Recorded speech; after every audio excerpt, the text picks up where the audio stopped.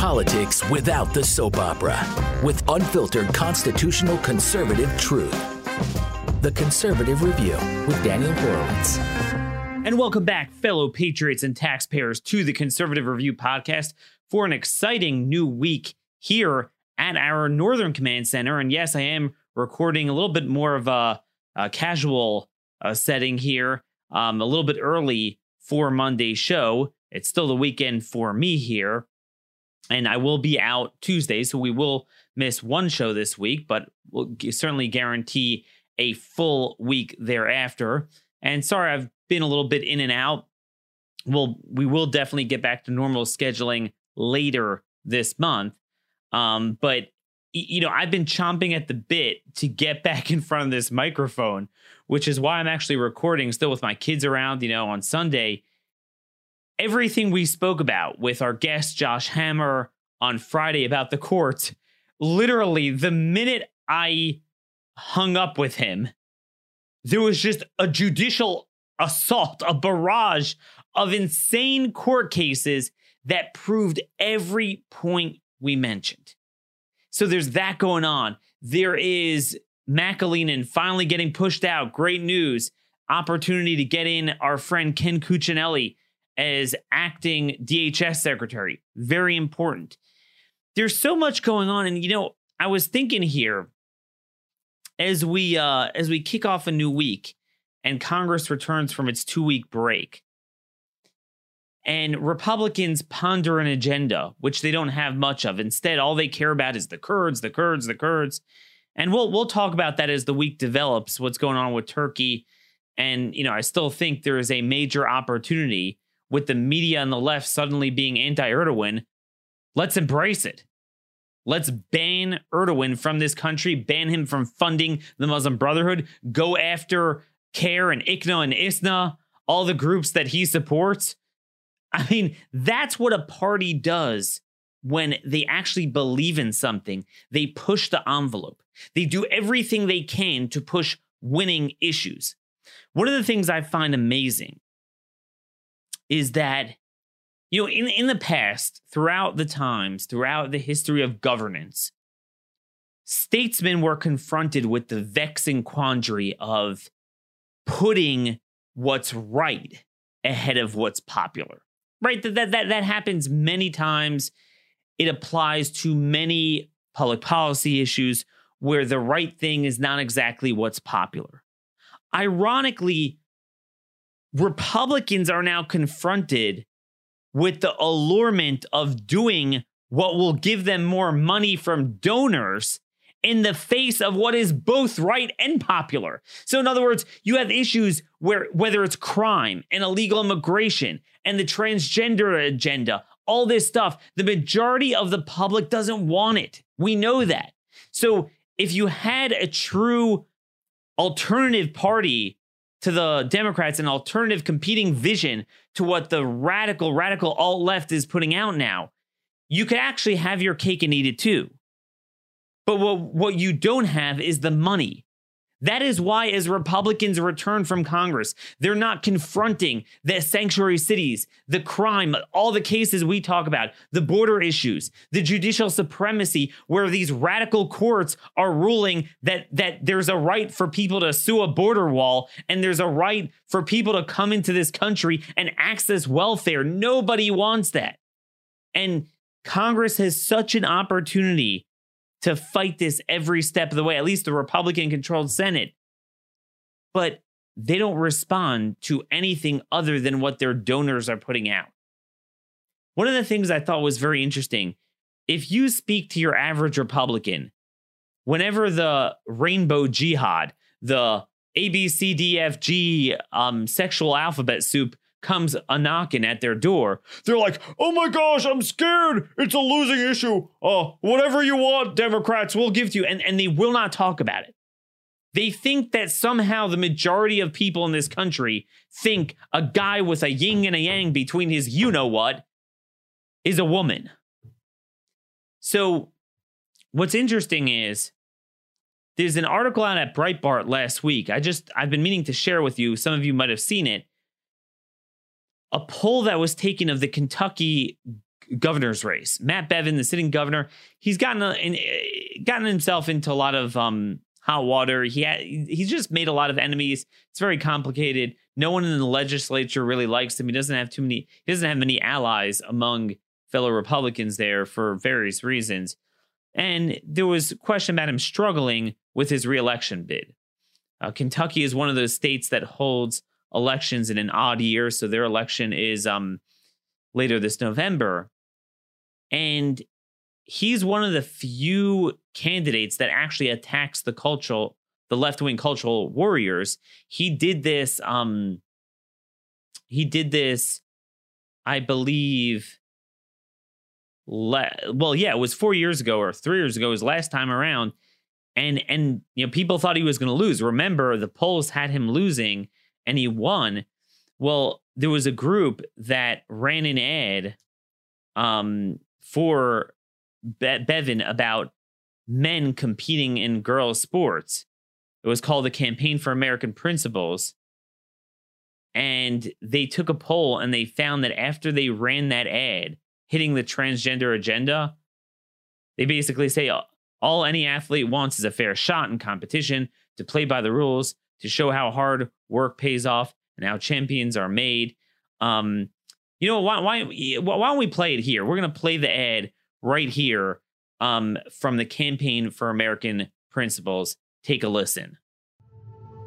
All female athletes want is a fair shot in competition, at a scholarship, at a title, at victory.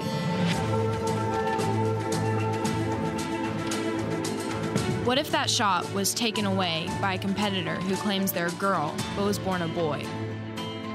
Andy Beshear supports legislation that would destroy girls' sports. He calls it equality. Maybe, but is it fair? Vote against Andy Beshear. He's too extreme for Kentucky. So that is an ad that should run all the time. It should run in all 50 states. Republicans should have a legislative agenda in the states and in the Senate speaking to that. And if you talk to most Republicans, they will tell you, oh, that's a losing issue. We can't touch that. But guess what? Breitbart points out a new poll was taken and they found an 8-point swing in Bevin's favor since running that ad. And I think most of you watching that will recognize it's common sense. Yes, the cultural rot gut has taken its toll on our society. And I think a lot of people are more socially liberal than this audience would be. But nobody wants that agenda, at least not yet. And that's the thing. When you really believe something, you push the agenda. See, Democrats don't have a problem with a broken political barometer, political thermostat, because they know what they believe in. They push everything they believe in, whether it's popular or not, and they get an idea of what works and what doesn't work. Our side won't even try to push a winning agenda because they don't believe in it. When I say our side, I mean the phony Republican Party, which certainly does not properly reflect what conservatism is. But just so you know, an amazing article I want you guys to see, and very well done to the Daily Caller for putting this out. Companies push liberal social agenda at Supreme Court. So as we talk about the Supreme Court, it's important to understand what has happened to the Fortune 500 companies in America.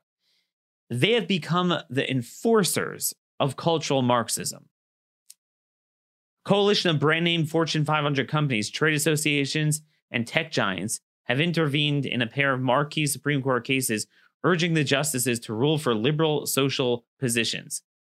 The businesses filed amicus briefs, it's friend of court briefs, asking the justices to declare that President Trump's bid to rescind DACA is unlawful. His attempt to undo Obama's unlawful amnesty is unlawful, and that Title VII of the 1964 Civil Rights Act protects the transgenders. Signatories to the briefs include Amazon, Best Buy, Cisco, Facebook, Google, Hilton. And they got involved. Chamber of Commerce is getting involved. 143 businesses have submitted an amicus brief on behalf of DACA, the illegal immigrant amnesty.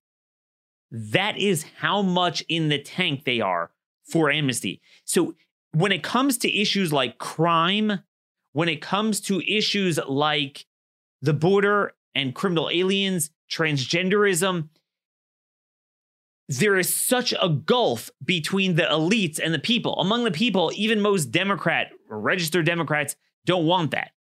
But when it comes to the elite level, even Republican donors, and some of these companies give to both parties, they're all in the tank for this stuff. I mean, this explains American politics really in one narrative. I mean, if you want to know why we are where we are as a country, re-listen to the first 10 minutes of this show. That's what it is. Most people, the silent majority, want sovereignty, security, a stable civil society.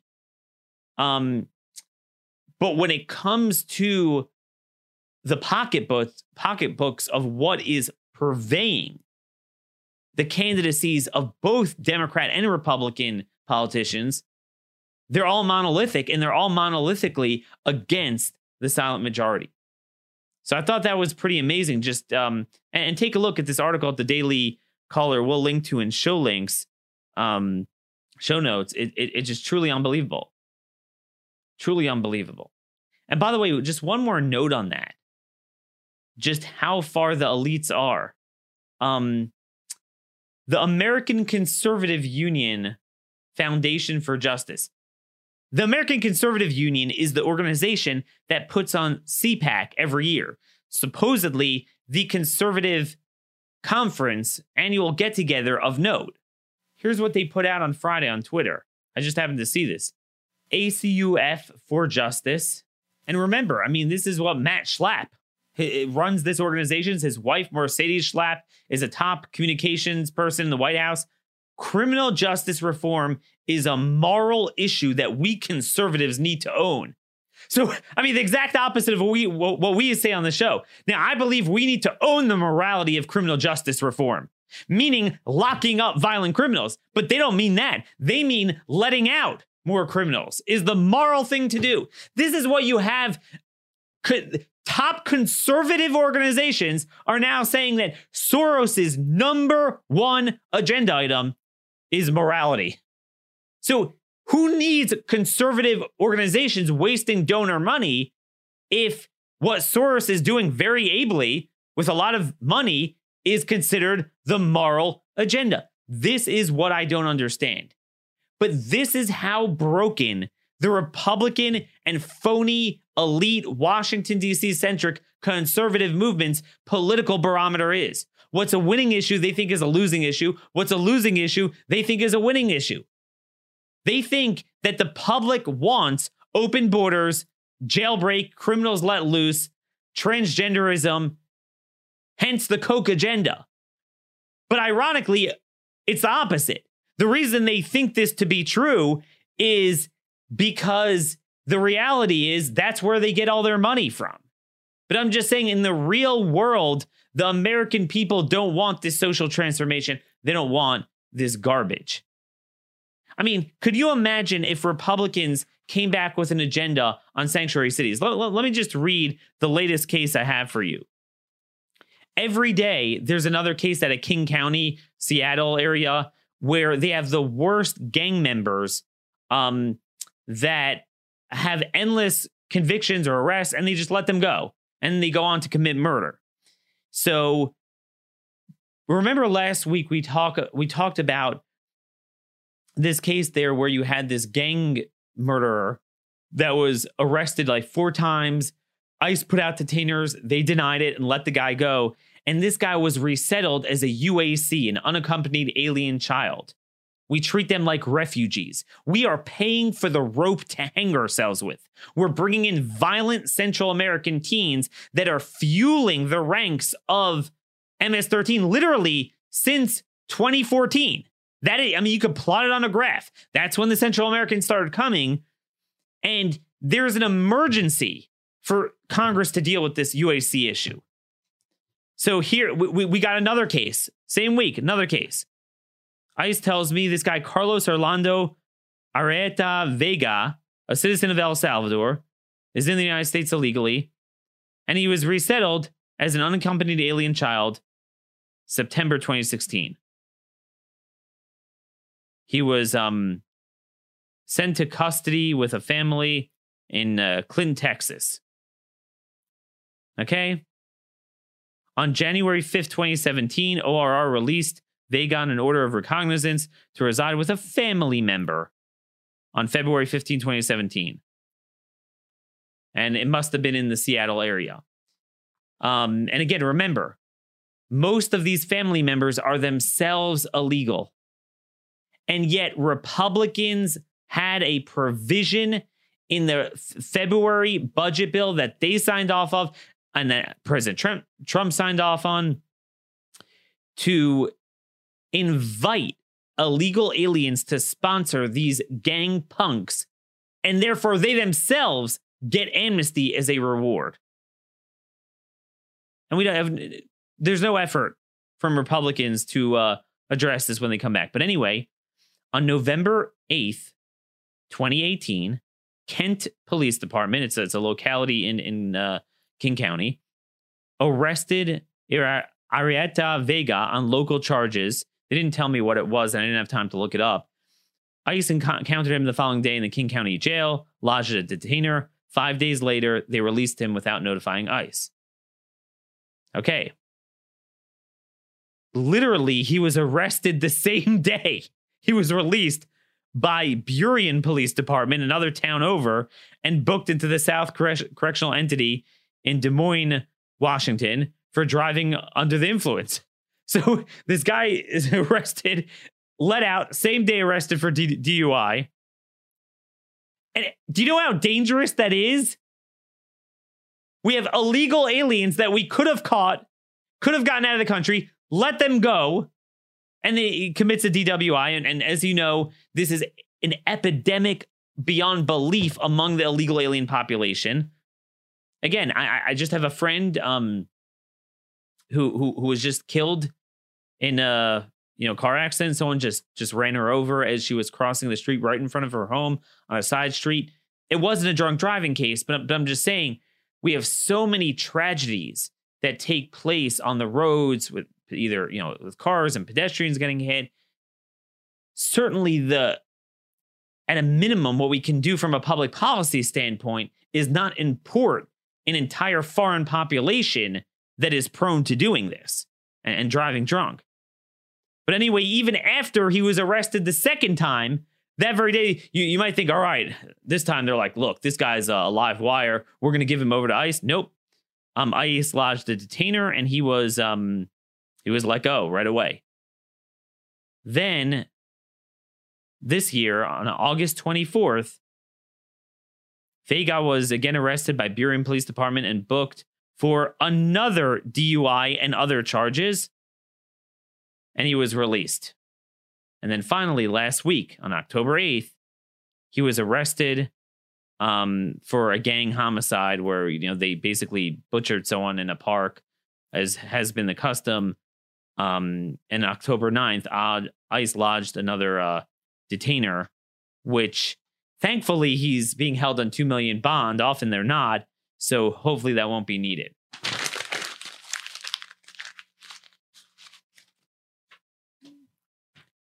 How hard is it for Republicans to talk about this? Really? But you will never hear these cases read on the Senate floor.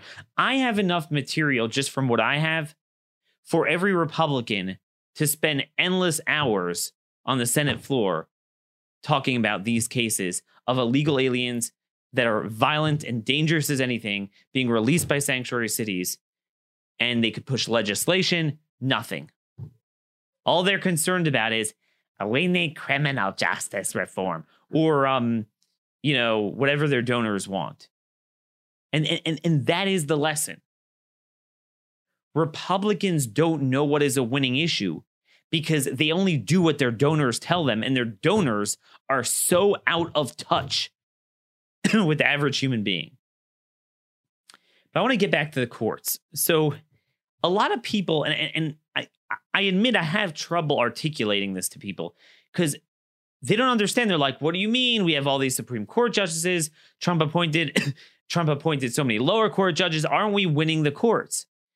And I keep telling people the problem is the capacity of a good judge to do good is nowhere near the capacity of a bad judge to do bad. And as Josh spoke about, and Josh went through this system of the conservative legal profession, he told us very clearly, there are very few people like Clarence Thomas in the system.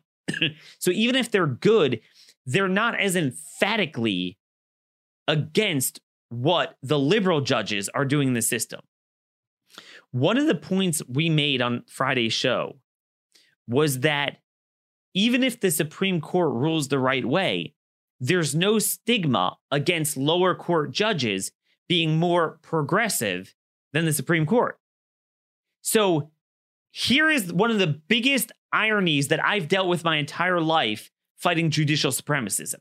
And that is every time we suggest, as Abraham Lincoln did, that the legislative and executive branches follow the Constitution and the statute the way they know it to be true, irrespective of what the court says. They're like, Daniel, are you suggesting that the president defy the Supreme Court? Well, even though it's the Supreme Court that's defying the law, like, you can't do that. Well, guess what? In comes lower inferior courts and say, hold my beer. Hold my beer. We're gonna reject the Supreme Court. So what's funny is the one entity that you could possibly say is bound by the Supreme Court rulings are the inferior courts within the judicial branch of government. The other branches of government are independent governments. And the same way you're going to tell me that the Supreme Court is not bound by the way the other two branches act. Well, the other two branches certainly aren't bound by the way, they rule. But the lower courts, you think would. Ironically, what the president and attorney general and Congress has refused to do in Republican hands for 50 years, lower courts from the left-wing perspective have no problem doing. So literally within 30 minutes, 3 courts came out and said, Trump cannot enforce the public charge law of 1996. I mean, well, it's really been in place since colonial times on a federal level since 1891. But in this iteration, since 1996, and all they're doing is, and they're not even fully enforcing it. There's a lot of welfare programs you could take. Remember, according to current law, nobody could get a green card. And actually, they're deportable if they are a public charge in any way, if they are in any welfare program. Trump's rule actually makes a lot of exceptions, very generous exceptions. Children and women, pregnant women on Medicaid, school lunch programs, all sorts of things that are exempted from it. It's a very modest implementation of a much larger law. And 3 judges, one in Western Washington, one in California, and one in, is it New York, says, nope, just like that, you can't do it. So first of all, I think we now see there's nothing mechanical and legal about what goes on in the court system. It's political. They coordinated this. You had 3 different courts come out within a half an hour on Friday. Give me a break. Now, a couple things here. A court has as much power to say that as I do, as you do. A court can't give standing. Foreign nationals don't have standing. I mean, this is long settled Supreme Court precedent that illegal immigrants or even legal immigrants can't, there's no standing in court to sue for a visa or a green card. That's up to the discretion of the executive branch. You have no standing for that. But moreover, in this case, the states, like the state of New York, got standing. How could a state get standing to demand that the feds bring in more immigrants and give them welfare? How could, I mean, it's insane. The answer is they don't have such standing. If you think about it, the entire purpose of moving from the Articles of Confederation to the constitutional system was to give the feds control over who we let in. And now we're saying the states have control to go to a federal court. I mean, it is insane. And again, I want to tie in to this. Many of you are texting me, emailing me questions about, oh my gosh, McAleenan is gone as DHS secretary. Who should be the person? It's obvious it should be Ken Cuccinelli. Because Ken, among other things, first of all, I believe he's earned it. He has demonstrated not just the fact that he's gotten results, but he's been a voice. You watch him on Twitter, he's been a voice for our cause. But also, Ken is a lawyer, and he understands litigation, and he is the only one willing to fight judicial supremacy. He is, I could, believe me, I could tell you, he is very good on this issue. He is the only one who gets it. And I wish the attorney general would be this aggressive, but it would help if he were to be DHS secretary, because the most important assault on our sovereignty and on immigration law is coming from the courts. And again, I want you guys to understand, a lot of people are saying, Daniel, we need to fix the laws. What do you mean fix the laws? It's the courts. The courts are saying you can't implement longstanding law. I mean, so there is no possible law you could pass to prevent the courts from engaging in civil disobedience against Supreme Court precedent, against the law, against the Constitution, against everything. But again, a district judge can't say, you must give green cards. You don't have that power. I mean, they have as much power as I have power to say Ruth Bader Ginsburg must, take off time from the bench for Jewish holidays, which she doesn't do, by the way. And that's her business. That's fine. I'm just saying she touts herself as, very Jewish and this and that. She's really a pagan, but that's a different story. I mean, they have as much power as I have power to say Trump has to meet with me every Sunday morning to discuss my policy initiatives. Imagine if I were to take Trump to court and say he's not listening to me, and a court would issue an injunction on Trump not inviting me to the White House. I mean, that's what's going on. It's mentally ill. And one of the judges actually made a whole quip about Ken Cuccinelli's comments about the Emma Lazarus poem. How does that have a place in legal writing? And then at the same time, this is really rich. You had a Western Texas judge. So yes, even after Trump appointing all these judges, even in a place like Texas, we have wacko judges. The left only has to win one time. So they just throw a bunch of things, and as long as they win one time, we say they win. So what happened was, basically, this judge in El Paso, an organization, a random organization, sued the border wall. How do you get standing? They said it gives off, it evinces this image that's unwelcoming. It makes El Paso look unwelcoming to have a wall there. How is that a valid case and controversy enough to trigger a valid exercise of judicial power? A court can't just rule on anything. But there's a bigger issue here. I know some of you are probably jumping out of your seat. Daniel, didn't the Supreme Court just rule on this? You had in California, Ninth Circuit, first district judge, said Trump can't use the military DOD funding for a border wall. Put an injunction on it. The Supreme Court took off the injunction. It was 7-2. It wasn't even along partisan lines. Hold my beer. It doesn't matter. This is a slightly different case in a different area. No, catch me if you can. This is why we will never win the game. Now, the answer is not appoint better judges. We are already doing that. It doesn't help. The answer is to say that these courts have no power, have the attorney general articulate why they have no such power, and you follow the law. You do what's right as an independent branch of government. There is no shortcut.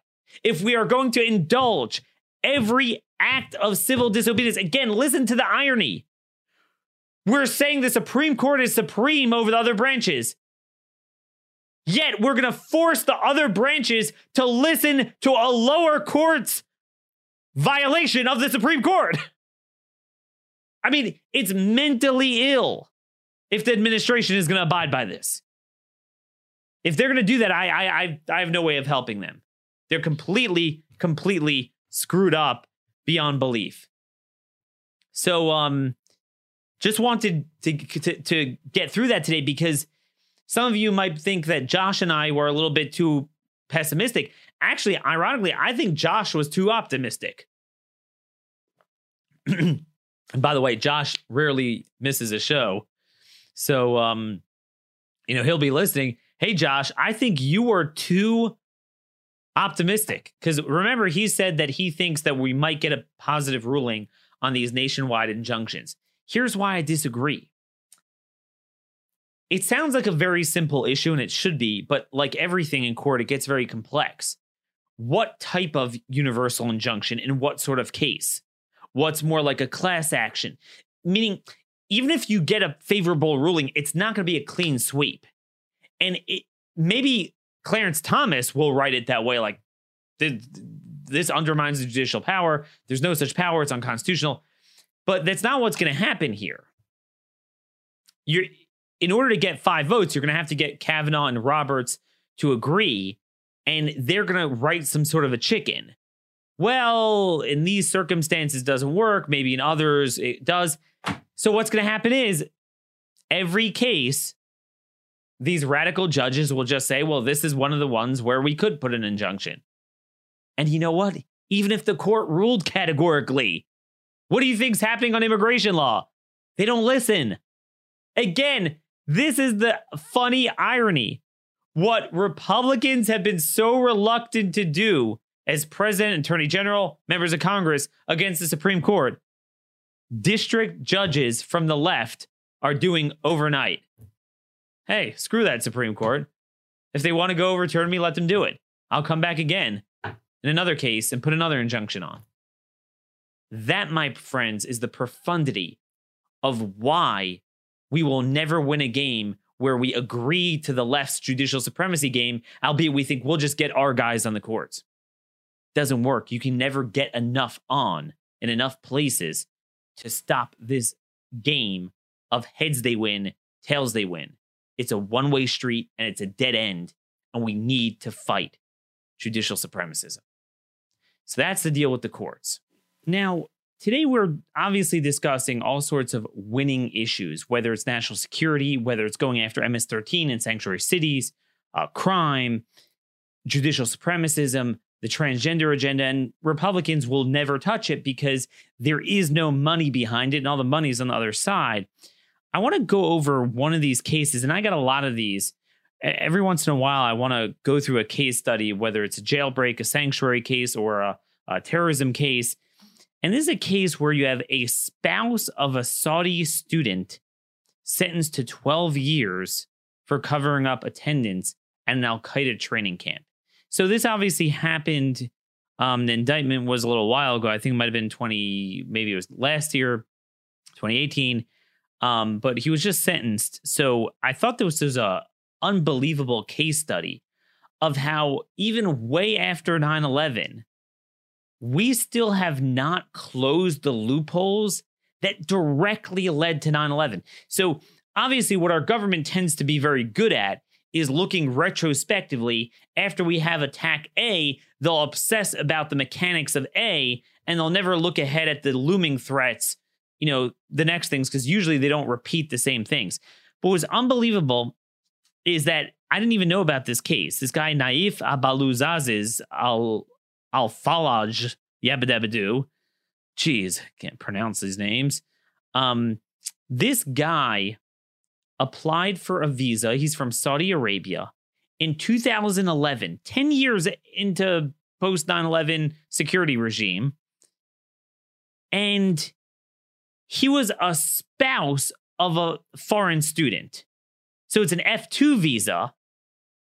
It's not even, I mean, the student visas are a huge loophole. Spousal visas in general are a huge loophole. You put the two together, this is a spouse of a foreign student, almost no vetting.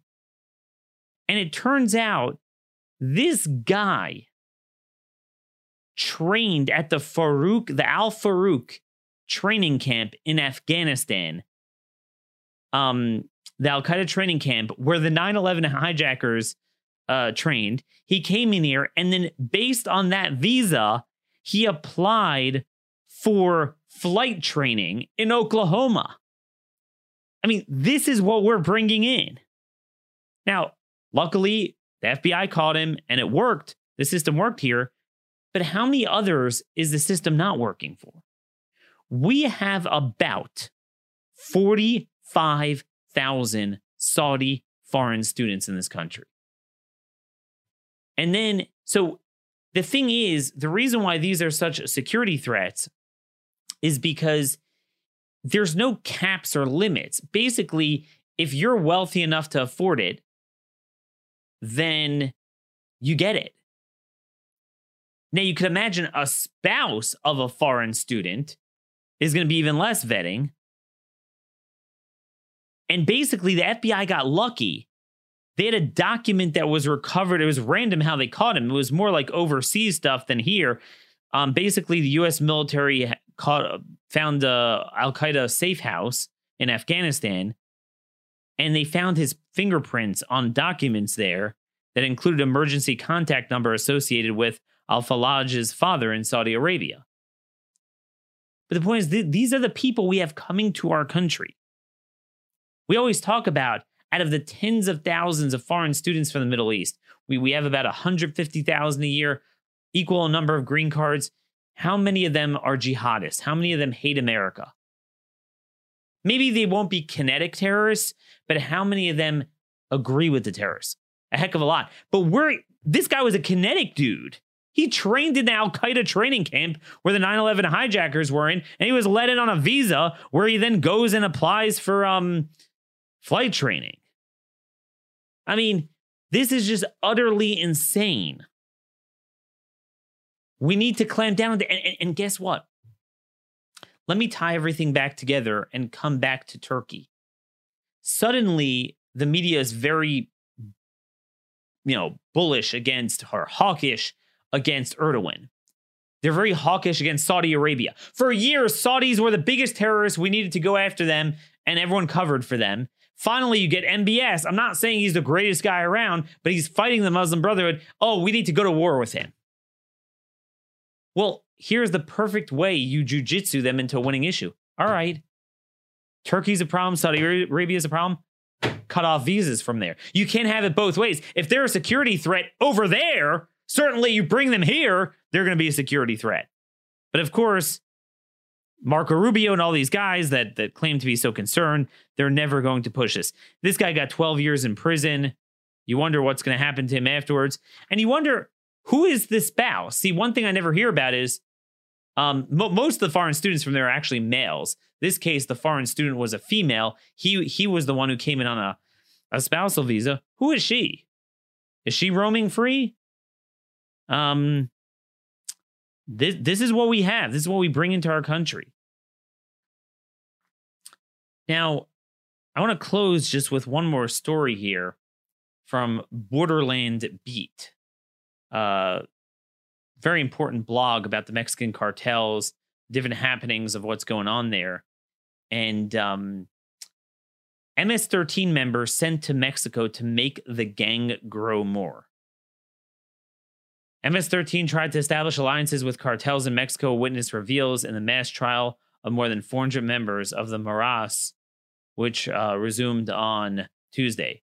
Noah said that Maras was sent to Guatemala and Mexico to make the gang grow more and establish contact with the drug trafficking organizations.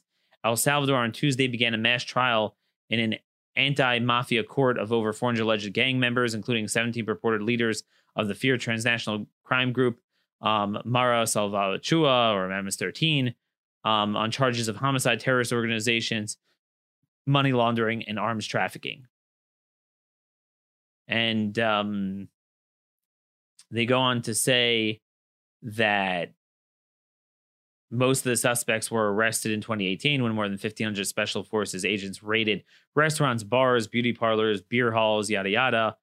MS-13 sought to establish alliances with the drug cartels of Mexico and Guatemala to smuggle banned narcotics and weapons. See, remember, MS-13 needs to make money for their operation, so they have to get in on the drug trade too. And this is why the drug crisis took off circa 2014, the same time the MS-13 crisis took off, the same time the Central Americans started coming in, where you see drug trafficking, you see MS-13 and other gangs as well. That's what it is. As I noted in my piece on Friday on Ohio, which is one of the worst drug trafficking overdose states, 90% of the overdoses are illicit drugs. They're not prescriptions. Yet they have all these Ohio lawsuits against Johnson & Johnson. It's all the cartels. All the cartels. And we quoted from the U.S. attorney there that the cartels control every corner of it. But what's worse is that the MS-13 becomes a conduit. So not just for the general violence and criminal aliens that they produce, but also the drug crisis as well. So, this is just, it is a huge, huge problem. Huge problem. And, now we see their ties with the Mexican cartels more than ever. I'll link to that piece in show notes. A lot more going on. I left on the table here. We'll see how this week develops. I'll be out Tuesday, but we'll be back here Wednesday. Send me your thoughts, comments, concerns, questions, or what you want us to cover. If you feel that a certain issue is flying under the radar, you can email me at dhorowitz@blazemedia.com. Please, please, please subscribe to our YouTube page at Conservative Review. Send this show to 50, 100 of your friends, family, and all your extended relatives. Everyone needs to hear the truth because, again, we cannot have a full year just about this Ukraine impeachment stuff. We are losing our country. We are losing our sovereignty. The people are with us. But again, what makes Republicans tick? It's the donors. Why do you think you have all these foreign students from Saudi Arabia? It's the university interests. Our voices aren't heard. The taxpayers, the law-abiding, peaceful citizens, we are nothing. This show is not just entertainment. It is a movement to try to empower our voices. And we're going to try to do that. And look, one of the ways is getting Ken Cuccinelli in as DHS secretary. I was honored to have him on for our 500th anniversary show. And we're going to have him back again, hopefully as acting DHS secretary. We'll see how that unfolds. More with the courts as well. Send me, again, any stories you want me to cover. I don't always have time, but you guys have helped me, and you know who you are. You've helped me with a lot of these stories more than you even could imagine. So thank you so much for that. God bless, and thank you all for listening.